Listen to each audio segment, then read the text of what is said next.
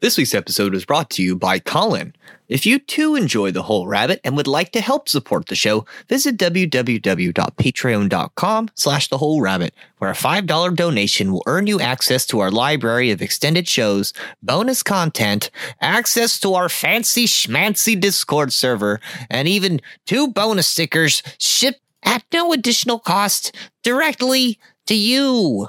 Subscribers to our Rabbit and Jackrabbit tiers will now be sent 4x4 embroidered Barrel Bunnies patches, in addition to the other benefits while supplies last. If you've been a $5 subscriber for at least 4 months, I'll message you and ask if you'd like one. This week I'm joined by Mari Sama and special guest Gossamer Lights, and we discuss some of the hidden esoteric currents in our childhood favorite Beetlejuice. This one's a little on the short side, but pretty dense with info. In the extended episode, we talk for another 15 minutes or so about the thelemic and otherwise esoteric symbolism that's used to wrap up the film and put it in a neat little bow. So with that in mind, thank you and enjoy the show. Trees, 44, Alec Baldwin. 47, 48, 49, trees, Gina Davis, 51, 52, Gina Davis. 53. Okay, here you go. Are we there yet? Here's a church. Here's the church and the steeple. Open it all up. There's all the people. It's a nice white church with a red door. There's a lot of other houses that are around it that are decrepit and rusted out. Well, their house has a red door too. Up in the attic where Adam works on the model town, he can see out the window and see that church perfectly in the window. Interesting. You know, they spend too much time looking out the window. If they were reading the book of the recently deceased, they would figure out that all they have to do to leave their house is put on a mask. Hello, everybody, and welcome to The Whole Rabbit, where we don't just relax easily into the crisp autumnal air of Halloween quick approaching, unwinding passively with a pile of candy corn and a Tim Burton flick with our snuggly, mostly good-smelling friends. No! We writhe on the worthy grave dirt of the Maitland's miniature and convince Winona Ryder to bind herself to us and the bed in unholy matrimony, because this week we explore the esoteric undercurrents woven artfully into the 90s classic of our childhood, Beetlejuice. What the hell is Beetlejuice anyway? Beetlejuice. You have to say it 3 times. Yeah. It's showtime. Yeah, so Beetlejuice is usually the number 1 star in the Orion constellation, which is kind of a big deal. The right shoulder. It is my favorite constellation. It's a red giant. Hello, everybody. I'm joined by Mari Sama, the Queen Wolf herself, and Gossamer Lights, our special guest and expert on the script of Beetlejuice. Yep. Finally, my too much knowledge in something is coming in handy. Thank you for sharing it. Yes, thank you. I've had so much fun. It's been great. Part of the fun and part of the problem with Beetlejuice is there's a lot going on, and it's hard to really get to all of it. But that's why we're going to try and get the whole thing today. As you may have noticed, before I almost skipped the introduction, Beetlejuice is an actual star, and it's the brightest star if you could see X-rays, right? Infrared. Right, okay. X-rays. Well, no, infrared's heat. It's pretty hot. It's big. Well, the thing I like most about it in the sciencey way is that it's a like a Russian nesting doll of shells of different gaseous layers. So every time scientists measure it, they get a different measurement. So they keep arguing about how big it is or isn't. And I just think that's very Beetlejuice. Makes me laugh. Because he's a shapeshifter. And he does change size. He has all the things. And form. The constellation of Beetlejuice has some significance to marriage and even arm injuries. Let's see here. Dude, Jane is so ugly in the movie. Yeah, but she really gets that like nosy, like get out of my business thing down. Yeah, like when I read the script, I imagined her as an old lady, like an old biddy. Jane, she's the real estate woman who owns the real estate in town? Right, but she's like the same age as Barbara, it looks like. Why is she trying to sell the house like out from under him? Does she just not like the fact that Barbara can't make kids or something? She's a realtor and she thinks she can get a lot more money and downsize them. That's her idea. So in the script, she is just a real estate agent, but in the movie, she's actually related to Barbara. Oh. So I like to think that like Barbara inherited the house and she's just kind of jealous of it. She mentioned she did design it, the interior of it. Yeah. Barbara's fixing all that, kind of. That's so cool because it's like the family wants to get her out of the house because she's not having kids. She doesn't want to admit that. I do like what a cute couple they are, though. This, I think, for me, is one of the few examples of, like, that's a healthy, wholesome relationship right there. Life goals, girl. Yeah. Maybe that's why my mom let me watch it as a kid so easily. She would not let me watch The Simpsons or Married with Children for the opposite reasoning. Yeah, my mom said The Simpsons were dirty. That's what my mom said too, but for that reason in specific. My school used to yell at my mom for letting us watch The Simpsons, but my mom was like, that's what we do as a family together. Deal with it. We went to Montessori school, so they were a little more involved in what was going on at home. I went to Montessori school. They taught me how to grow celery. I love that place. It was great. Yeah, Mari, what were you saying? They didn't teach me how to grow celery, but my sister went to a Montessori school. But yeah, no. You know what they didn't teach me in Montessori school? What? In the Americas, Beetlejuice signifies the severed limb of the man figure Orion.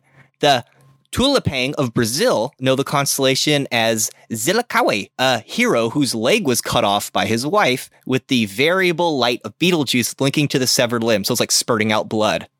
They noticed that the star itself had those varying degrees of luminosity. Well, and that it gets more and less red. Sometimes it's brighter, but sometimes it's more red. Similarly, the Lakota people of North America see it as a chief whose arm has been severed. Where does the injured severed leg come from? Am I just like missing that part of the constellation? Who knows what people are looking at when they're looking at the stars? Warrior, and he has a belt, so for sure he has a middle. So if you recall, at one point, Barbara just gets completely fed up being stuck in the house and she's like, I'm out of here. And when she steps off, of course, she ends up on the moon of Titan, which is the sixth moon of Saturn, by the way, which is the sixth planet and the outermost of the classical planets that you can see with your bare eyes. She punches the snake worm in the head, like Orion. And the snake is like, ouch. And it's her arm. After she's dead. This is after they're dead, by the way. Yeah, this is after they're dead, by the way. But her arm gets severed in the script, right? Yes. And then in the scene that we're all synced up to right now, she blows out the candles on her hand, which is a very, like, I don't know. They don't really put it in the script that her arm is, or excuse me, they don't put it in the film that her arm is that fucked up, but it is in the script. Yeah, he does mention it. He's like, how's your arm? And it seemed kind of like, I don't know. Just it's easy to ignore if you haven't read the script. It would come back, you know. Yeah, and then in the script, her arm actually falls off into the fire, and that's how the two fingers get lit. Right, she's trying to put it back on. Yeah, which I thought made more sense. I can only think the reason they would have cut that is because they were trying to save some of that more shocking stuff for later in the film, because the film gradually increases in its weirdness and in its presentation. Right. In the script, they also like grotesquely try to scare the inhabitants at least 3 or 4 times before they even contact Beetlejuice. And I think they only show like 1 or 2 of those in the film where they like contort themselves in a grotesque way to scare the family out of the house before they actually like Beetlejuice is a last resort for these guys. Like, and that it makes sense because it's a warrior constellation. It's like, okay, we have to go to war now. Yeah. Because we have to defend our home. Right. Now, which I do love in the script when Beetlejuice is like, that's kind of messed up. You want to kick them out, but all right. That seems to be calling them on their minor bullshit. No, totally. And there's a big theme in the movie of hurting either the dead or hurting the living. Yeah, you do either one or the other. But what the audience and what I didn't notice is that this is built into the movie deeply and symbolically. Just in the last episode about Kenneth Grant and the Witch's Sabbath, we learned that Aleister Crowley introduced a ritual into Western Hermeticism to a place of central importance. And this is the section that you read before evoking a bunch of demons from the Goetia. And the whole idea is it helps you command those demons. Now, does it help you command those demons by when you are able to control your lower self, then they can't use that against you? Or right. Because that's a theme in the film, right? That Lydia might be opening herself up to outer influence because she's suicidal, because she's so close to the veil, right? In the ritual, the Bornless one that Aleister Crowley made so popular, he reworked an old ritual where you take union with a higher power and then impose that power on outside demons. And he reworked it so you're imposing that power on your own self and your own lower self. But I have a little bit here from what Gordon White has to say about it. One of the more obvious continuities of African Neolithic shamanism into dynastic Egypt is the story of Osiris. He is an archetypal shaman role, dismembered, decapitated, hid in a tree to further emphasize his vegetative association, and then restored back to life through the magic of his sister/queen to become the lord of the underworld, the home of the spirits, who also appears in the sky as the constellation Orion. So Orion is an old archetypal symbol of the one who takes care of the dead in the afterlife, which is a central problem to Adam and Barbara, who, for all their problems, what they really need is somebody to tell them what to do and help them out and guide them. Yeah, because the book's not good enough for them. And just so happens that the star Beetlejuice is the number one star in the constellation of Orion, taking the name of Alpha Ori, or in some cases just Ori, which is kind of fun. To continue on with what Gordon White was saying, there is a significant precedent for folding this imagery into initiatory process. Fortunately for us, there's a ready-made solo rite version of this imagery hidden in plain sight of the Western esoteric tradition. What is now known as the preliminary invocation of the Bornless Rite was first translated from a collection of Greek magical papyri housed in the British Museum in 1852 and was subsequently discovered by magicians involved in High Victorian Renaissance, namely Samuel MacGregor Mathers and Aleister Crowley. Despite some clumsy retranslation where the word headless was swapped out for the word bornless, thanks largely to their penchant for playing fast and loose with Hebrew words when it suited them, their Hebrew resh can mean, among other things, head or beginning, but the original Greek akaphalos clearly means headless. So just to tie it all together, the most powerful, central, and important ritual in Western Hermetic magic, at least in the opinion of some, is the invocation of the Bornless One, which has an archetypal correlation to the constellation of Orion, who is the original psychopomp and helps control and help guide the dead, which I think is kind of an interesting tie together for the whole film. Like, there is a strange occult undercurrent going through everything. Like, they make some pretty big assertions, like suicides end up being service workers on the other side. Like, that's kind of a hot take. Yeah. Or like even Otho, who's like Delia's house decorator, that guy, he used to be a spiritual advisor, apparently. And a chemist. He used to do seances and stuff. Mm-hmm. He's like, until the bottom fell out of the market in like 72 or whatever he says. He just sells it. He's like a plastic version of that. He is archetypally the Hierophant. He comes in through the window wearing red shoes, which symbolically represent the papal shoes, which is what the Pope wears. And then later, he's the one who actually does the exorcism. Correct. They like look to him as a shaman almost. You read my mind. So few clients are able to read my mind. They're just not open to the experience. Although I do love when he is leading the shaman-esque part of it. That's one of my favorite lines in the movie too. When Lydia's like, "What am I worried about, Otho? You can't even change a tire." Good point. Hey, that's a sort of sacred knowledge too. You know what? I found out it is, in fact, a sacred knowledge. Not everyone knows how. When I got my learner's permit, my mom's like, "Go rotate the tires on all the cars or you're not driving anywhere." I was like, all right. So now that I've established myself as a bumbling maniac, the Headless One, or Orion, is usually accompanied by his dog Sirius, who's also associated with summer, death, and the hurting of lost souls. Going back to what Gordon White has to say about dogs, why dogs' death in late summer? Why would this be my recommended route into the magical dealings with the dead? This is a very old Indo-European association, possibly a dozen millennia old. In numerous Indo-European traditions, the dead are compared to a herd or flock, with the divine shepherd and his dog or dogs managing the herd. We see echoes of this tradition with Hecate, to whom dogs are sacred, hounding lost souls. We see it with Cerberus, guarding the threshold to the underworld. We see it in the Roman tradition of household gods and spirits, Lars, who often is depicted wearing dog skins. Homer describes Sirius as the Hound of Orion. During the dog days of Orion's hound, redoubled the fiery heat of the sun, bringing in the afternoon, suffering to all living creatures. So it has this association with severity, death, and hurting the dead. Rising the dead, putting fire into them. Which is a power that Beetlejuice says to have. He says, "I'll make demons flow all through him. And then his bonus in his commercial is like, I'll even throw in a complimentary one for you."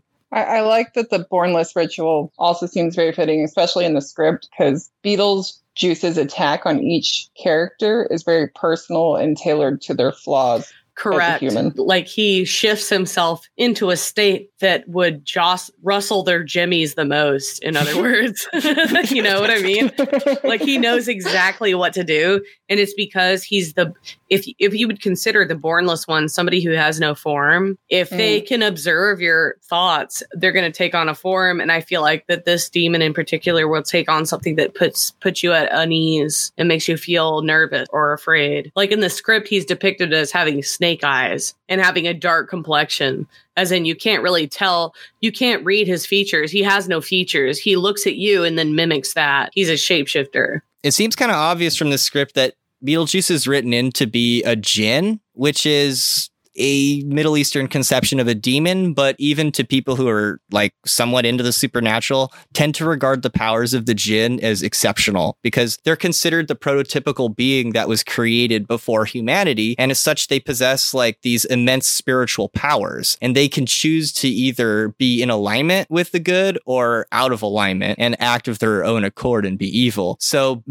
Beetlejuice, I guess, fits this idea pretty well. And then he also acts kind of like a genie. Well, he even mentions to them when he's manifested that whatever they want him to do, he'll do, but it's not bound by any morals. It's what they wish upon. So it's really on them for summoning him. Yeah, he's kind of like, I'm just here to do what you want me to do. Or you really want me to do that? That's kind of rude, but all right. Yeah, he even criticizes them for being selfish over the house because he's like, well, you guys are supposed to move on, but who am I to judge? I'm here to help you. Well, that's the thing about the jinn is they were told that they were going to be secondary to the human, like embodied clay beings. And some of the jinn were like, are you serious? How could you even like compare? So there's this bitterness from the jinn to be like, yeah, okay, you're the one who's in charge. You're the one who's the most important one, supposedly. Yeah, you know best, even though I have all these amazing spiritual powers. So, I mean, that kind of comes through in Beetlejuice's character to a degree. I'm just saying that because the spirits consent to him bio-exorcising the humans gives him a pass to terrorize being. He's using a median. He's blaming the karma on these spirits that died that want their house back, the Maitlands.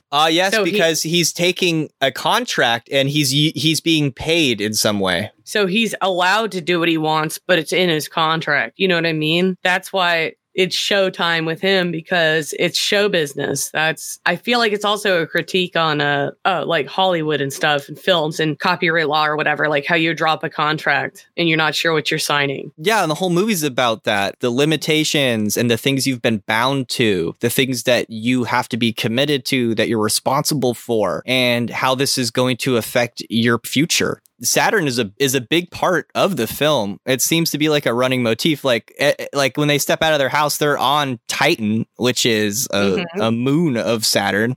When the Romans got their business all up in the Greeks, they conflated their Saturn with Kronos, who was a Titan and was sort of like the personification of time. And as the youngest of Titans, he overthrew his father Uranus by cutting off his testicles. This is like an ancient allegory for the splitting of the sky, because Uranus is the god of the sky, and that created time because that was like the beginning. And as we know, Saturn is sacred on Saturday, the Sabbath. And so there's this whole thing about Saturn being related to limitations, time, aging, responsibility. I think the responsibility is a big part of that, because basically Beetlejuice is calling them out on their failings to their social responsibilities and less like their internal ones. Right. Cronus represents the destructive ravagings of time which devour all things, a concept that's illustrated when the Titan King ate the Olympian gods, the past consuming the future, the older generation suppressing the next generation, which is exactly what Adam and Barbara get accused of by Beetlejuice. They're like, oh, so it's your house forever? You're just gonna like, you know? I mean, even Jane says that at the beginning. It's like, why do you have such a large house with all these rooms? And you're not sorry, I didn't mean it like that. It's because Barbara was infertile and she didn't want to insult her. But at the same time, they're wasting that house space because they didn't have kids and they're not gonna. She's almost like an actor of that force, being like, you can't have this house because there are future generations that might need it. And she feels justified in imposing her will on them for the like greater good, like the greater scheme of things. Right. Well, and I think she's also comfortable in judging her for that because she has children. It's not like explicit that Barbara can't have children. It's that she hasn't yet and might not be able to. Okay, so when Jane pulled up and gave Lydia the skeleton key for the house, she had a kid in the back of her car. So it makes sense that she would take that jab at Barbara. And in the script, she actually has 2 kids. Like 2 is a big repeating thing in the script. It's kind of smacking you in the face. It's a bit obvious. Like I did a find for 2 in there just because I wanted to see how much. There were like 59 instances of 2 used, and like maybe about 10 of them could be discarded as an actual reference to 2. Oh, but also there were 2 daughters, 2 sisters. You know what I mean? I like that. Well, and then it was 2 hours, and there were like 2 little horses on the mantelpiece, and there were 2 cans of spray paint. And there was just 2 everywhere. And even Titan being the 6th moon of the 6th planet is an interesting pairing as well. 6 was repeated a handful of times in the script as well. But yeah, you guys are usually into that numbers thing. So I was like, oh, I'm not familiar with this. I'm going to pay attention to that one. Good job. I didn't know that. But yeah, the second daughter in the script was really, really cool. I like Kathy. that. She was cool. I liked her. Felt very wholesome in that like series of unfortunate events way. Oh, yeah. Which I like, so...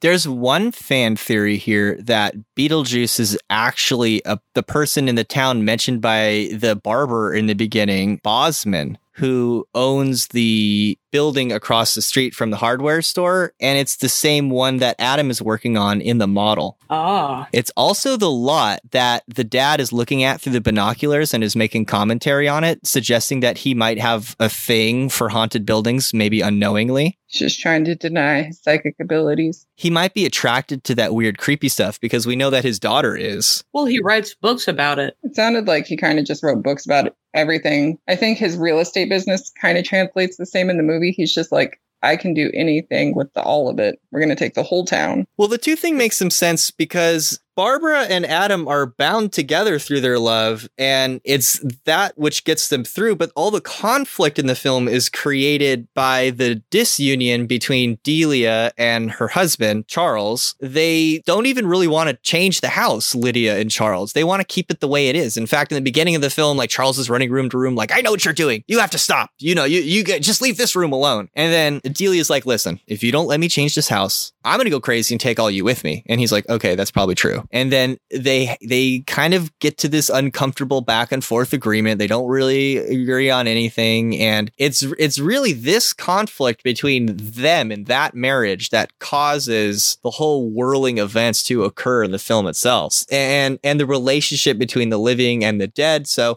the 2 makes some sense. 2 is a number of union and it's a number of love. But 3 is also an important number because it's association with Saturn through the Kabbalah, and also because you have to say Beetlejuice 3 times to conjure Beetlejuice. Is that even Beetlejuice's name? Is it actually Beetlejuice, or is that just a phrase that's used to bind the jinn? I think it's a phrase because obviously it's spelled differently and it's from a different language. So it's a moniker so that you can say it, you can pronounce it correctly in English. And it doesn't make much sense that he wouldn't be able to tell Lydia his name, but he would be able to tell her through charades, because he says he's not going to tell her his name because he doesn't want to get interrupted all the time whenever he's doing something, as if to suggest if he did give her his name that she would have power over him, which is a traditional motif in the magic of jinn. Well, you have to summon them. Yeah, and it's like the Bloody Mary myth where you stand in front of the mirror and say Bloody Mary 3 times and you conjure her soul. It's the same ghost story. Well, I think that's what was applied. A vaguely Rumpelstiltskin thing going on. Like, if I tell you, it gives you power over me. So you have to figure it out. You have to find my name or the curse is not lifted. You know, that kind of thing. Because you can also banish him, I think. Also, and you are the expert on the jinn thing, but I know that they were before humans, but they were like adjacent to angels, right? Yeah, over here in the Christianized world, we would call them fallen angels, which is interesting because in the script, when Adam falls into the abyss, he is confronted by like a giant spinning wheel that's like destroying existence, right? Yeah, it's a black, dark void, and then these giant wheels of time come rolling through, like ripping up the ground the, ground, air quotes, around him. Well, But the there ancients, are two smaller wheels. well, the ancients and even the Christians didn't perceive angels as like these super beautiful beings with wings. Oftentimes they're conceived of as giant flaming wheels. Oh, okay. Well, I was just, because, I think the way I've always understood it is that they were kind of equal but different groups of things. And in the script, especially, there's this whole like battle between Beetlejuice as whatever entity he is and angels as their traditional angel. Like they were at odds. Yeah, I would argue that in the script, like Swallowtail would be an angel. Yeah, well, he was expressly Gabriel, I believe. Do you know what the Swallowtail thing is? Swallows choose mates for life. Oh. So you could have Adam and Barbara be symbolized by swallows. There's also a lot of bird gazing going on in the film, and even Adam has some birds in his hardware store, which is kind of strange. He has a whole bunch of them, like a red one and a yellow one. It's important to note that in the book, in the script, they read the book to summon Swallowtail, and when they dug up Swallowtail's grave, Beetlejuice came out of it instead, and he had subdued the other spirit that lived in that grave. But in the movie, they just dig up his own grave. Yeah, there's only the one. And the reason, also like when they get when they get into their model. When they get into the model to go summon Swallowtail, they're like, wait a second, that grave doesn't belong here. They're really up on what graves should and should not be in their graveyard. Right. No one by that name had ever died in their town. They knew that. Yeah, and Beetlejuice, they're like, also not that one. And then they don't think about it again. They're like, anyway, back to the task at hand. Well, he like I said earlier, might be Bosman, because when the camera scrolls down, it's about in the location of the cemetery and where that would be in the town. So it's possible that Beetlejuice, his living old rotting corpse, is actually located in the cemetery in the town where the Maitlands live, and through the magic of sympathy, they've recreated the town in their attic, and they're able to actually access Beetlejuice through this astral trick of the miniature, which strangely is a motif you see quite a bit in movies that we've watched that house a motif around Saturn and death. Yeah, like they can't leave the actual physical house, but they can go in the model and explore the town in this like surreal way. But it's still a reflection of what's going on in reality. And then later on, Beetlejuice banishes them from the house to the model, but Barbara figures out they can use the model to re-enter the house. Correct. And if we're going to talk ancient Egypt and magic, the bird represented the soul or the spirit, and we have this idea that perhaps Charles Dietz has this thing for spirits or haunted buildings, and he likes to watch birds, so the bird might be symbolic of the fact that they live in the spirit world and they're bound by spiritual laws. I think that was something they added into the movie. I don't think Charles ever does anything like that in the script, but I did like that, watching him. And I think in the script, actually, what is that study is actually Barbara's sewing room in the script. Oh, interesting. Well, we know that Tim Burton likes this whole theme of this ghost dog that accompanies the protagonist, though. There's this motif in Tim Burton films of the dog companion. Mm-hmm. That's sort of like Sirius, and then Jack Skellington, he's the king of the spirits, and his dog Zero, or Sirius, I guess, is his companion. And then in this movie, Jack Skellington this is where he appears on screen for the very first time, when Beetlejuice is appearing as a giant wheel, which might be apropos to him since he could be a fallen angel. Angels sometimes appear as giant flaming wheels. I don't know if that's a stretch, but he also appears as a serpent. Well, Beetlejuice does, yeah. I was going to say Jack being the topper to his hat does imply that Beetlejuice is subservient to him. Yeah, as if these worlds are connected, that Jack Skellington is actually the emperor of all the dead. Because remember, Jack Skellington can take off his head. I want to see the day where he came up with, make them civil servants. I need so much bureaucracy over here, though. Well, I looked very closely when Beetlejuice opens the newspaper for the first time, and some of the headlines are pretty great. Like, one of them says, well, the first one you read is sandstorm incidents up 13%. And the second one says, aid applicants checked against draft. And then I saw one, and I couldn't make out all the words, but it said Medicaid scam, convicted in district courts. So you get this. And then Beetlejuice, the only reason he has the newspaper is he's like, well, I better look for a job. And we know that Juno fired him at some point. So he used to have a job and now he's looking for a job. And then the first time they even see Beetlejuice, he's on the TV and he's begging for a job, you know? I'll eat whatever you want me to eat. I'll swallow whatever you want me to swallow. I'll chew on a dog. I'll do it.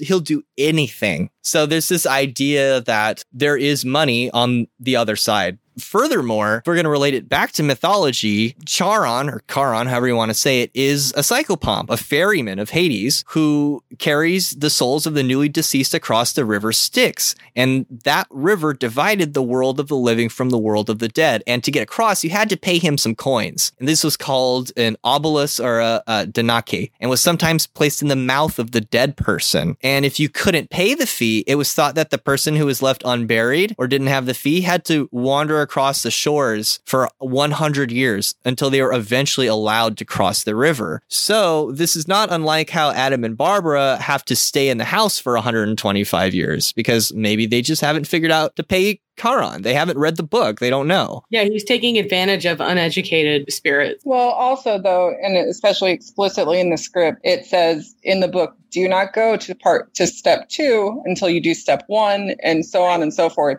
And he's just immediately like, screw this, I'm skipping ahead a couple pages. So they kind of like make their own bed there. But this is an ancient problem as well. Like, it was understood that people who didn't undergo a proper burial might get lost in the underworld. And that's why you needed Hecate with her dogs to help guide those souls that were either buried improperly or hadn't received a fair trial or had gone unheard in life. Well, and she would go to help them. And that's exactly who needs the help here, is because these people have not been listened to in life. They're like, no, fuck off. This is our house. And like, we're taking a vacation. And what does the world do? It like conspires to kill them. You know what I mean? Like, they can't just be happy. So it's funny that you mentioned improper burial, because Adam in the movie specifically is like, it sucks we can't see the cemetery. I don't know where to put our graves. Right. But they also go from the wreck to back in the house. We don't actually know that the bodies were recovered. They could have not received a proper burial. And even when he goes to leave the house, it's to retrace his steps because he can't quite remember. I honestly think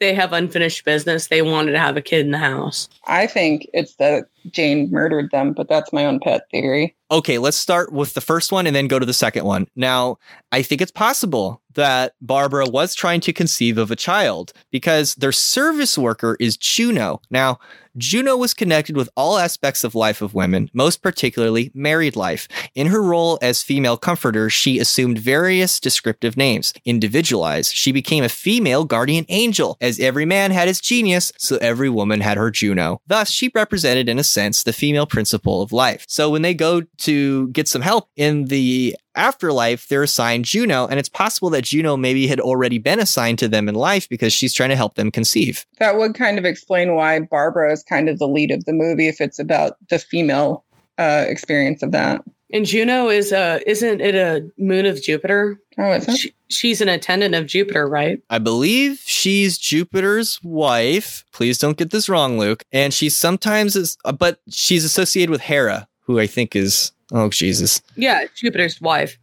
Yeah, but she brings abundance, and she's the wife of the hearth and bringing children into the home and the kitchen, making food, abundance, money. It's odd that she slit her throat and is smoking cigarettes, though, because this character is also a suicide, it seems like. Because the suicides become service workers on the other side, and even Otho knows this as our evil hierophant. Yeah, I like that that's just generally known, like some old wives' tale. Didn't you have a theory for it, though? Because, like, it's possible that suicide might be considered a selfish act in this system, and so it might incur you some sort of a debt that would necessitate you needing to have a job to pay it off. The Maitlands have a very specified amount of time they have to be in their house for whatever reason. And so I would posit that so to do the civil workers. But yeah, they were so selfish that they took what was left of their life from the rest of the world and from the gods, I would imagine. So it would make sense that their punishment is only to serve other spirits until whenever.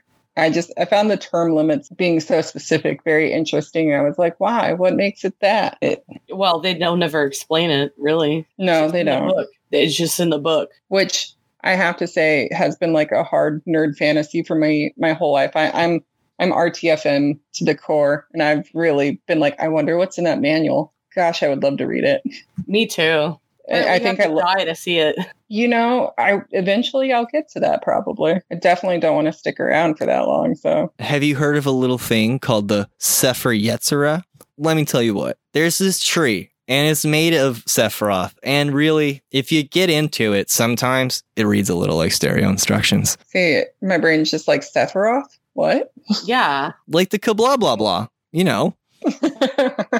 Checks out. I did like that the script gave us like a smidge more of the actual handbook though. I was like, yeah, like one more page. Woo. I also love that when Barbara found it at the beginning, she's like, look at this, and Adam like misreads it, but then she's like, look at the publisher, and I'm like, yeah, lady, checking the publisher, look at you. Nice. Right. Oh, and then later at the end of the movie, they've clearly expanded into the, including the living in their handbook. They've got that like little pamphlet going on for like the living and the recently deceased, but it's still the handbook for the recently deceased press. Well, so for the whole movie being about how to control others, and for the whole movie also being about the connections that people have, the responsibilities that people have to each other and civilization as a whole, and that even the dead have to abide by rules and regulations of society, what do we eventually learn is the thing that helps. Like the thing that actually works. Because the Dietzes have all the money in the world, but they also bring all the problems. So we also see that,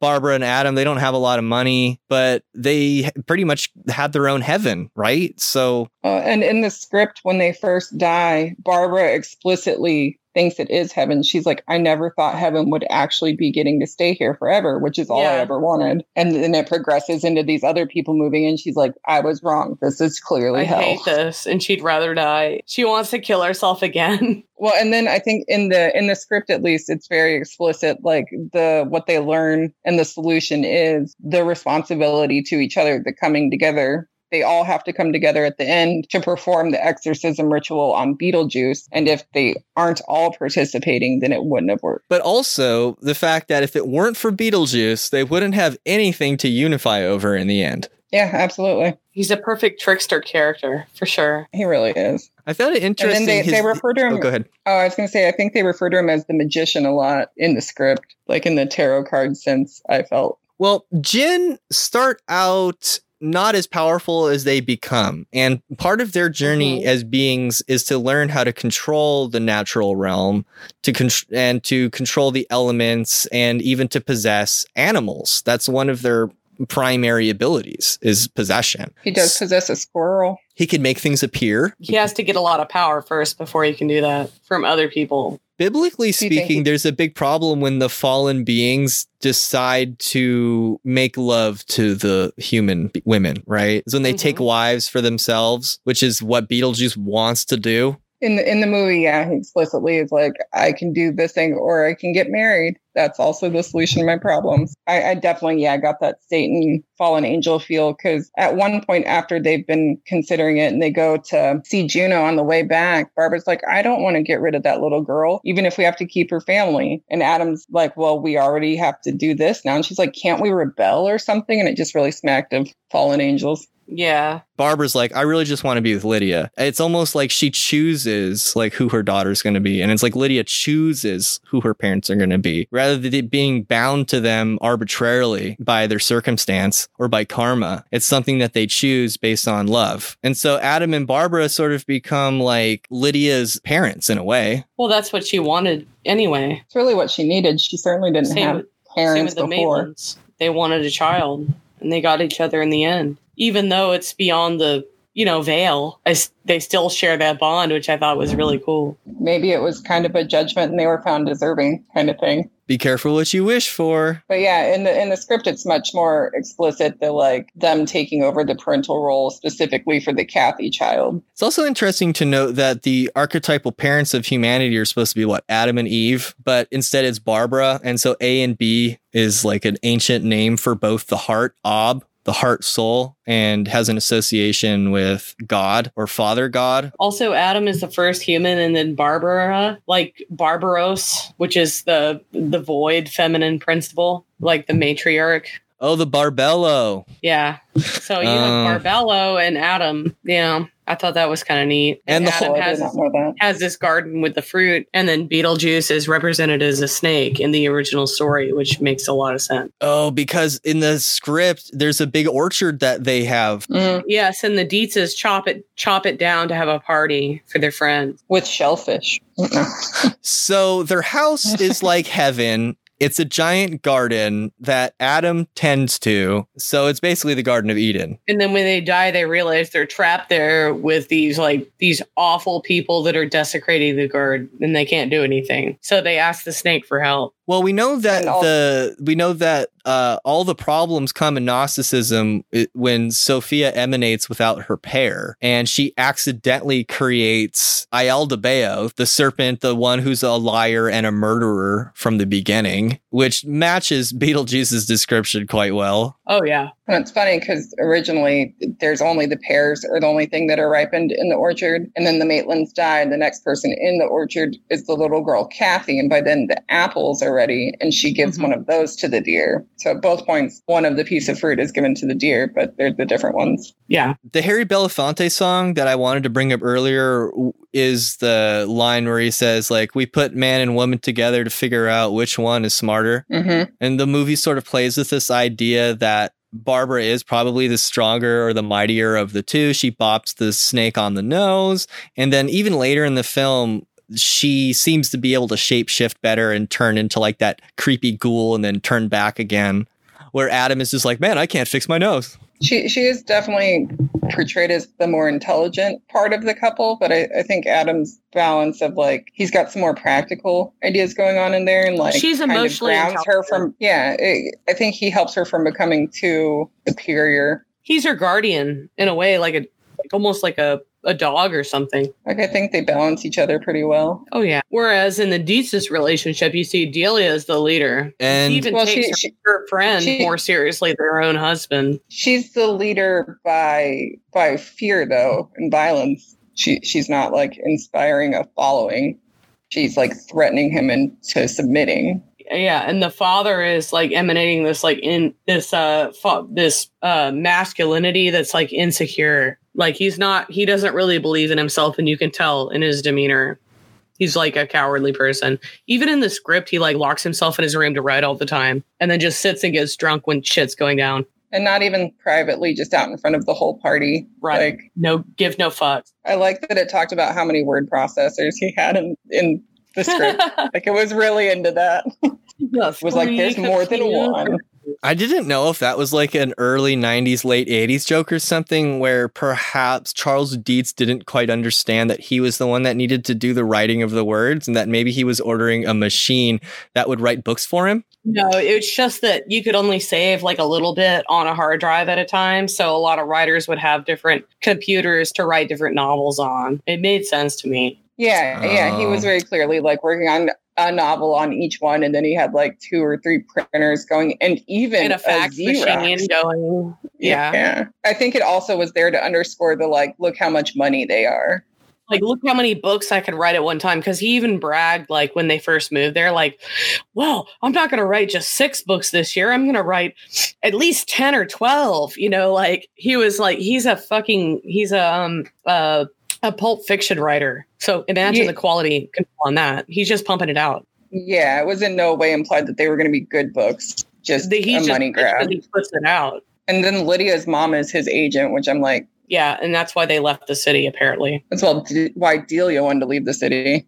Mm-hmm. She didn't want to be around the ex. Which we know because later they have a fight just standing in the middle of a crowd shouting at each other. I just like that it describes the people standing around them as just like getting the popcorn and being like, this is great. I love it. Literally like drinking wine and eating the hors d'oeuvres and just like standing around smiling and watching them. Yeah, pretty much everyone is horrible people in that. I love that whole group. Some of the insults were pretty great. I know you had a few favorites. During that, I think it's during that fight between the two moms, Delia says, "Eat my shorts" to Evelyn. Yeah.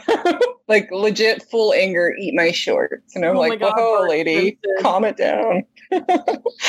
I would totally eat Delia's shorts. Gross. Yeah, I'm with Mari, icky. And if you'd like to hear more about the icky things that we talk about on The Whole Rabbit, go to www.patreon.com/thewholerabbit, where you can sign up for just $5 a month to get all the extended episodes, and I'll send you bonus stickers, and you can join our Discord where we talk about weird, strange things from the show, and sometimes even play video games together and pull each other's tarot cards. So yeah, check it out if you're interested. And if you're not, then you can just go eat carrots and shoot lasers.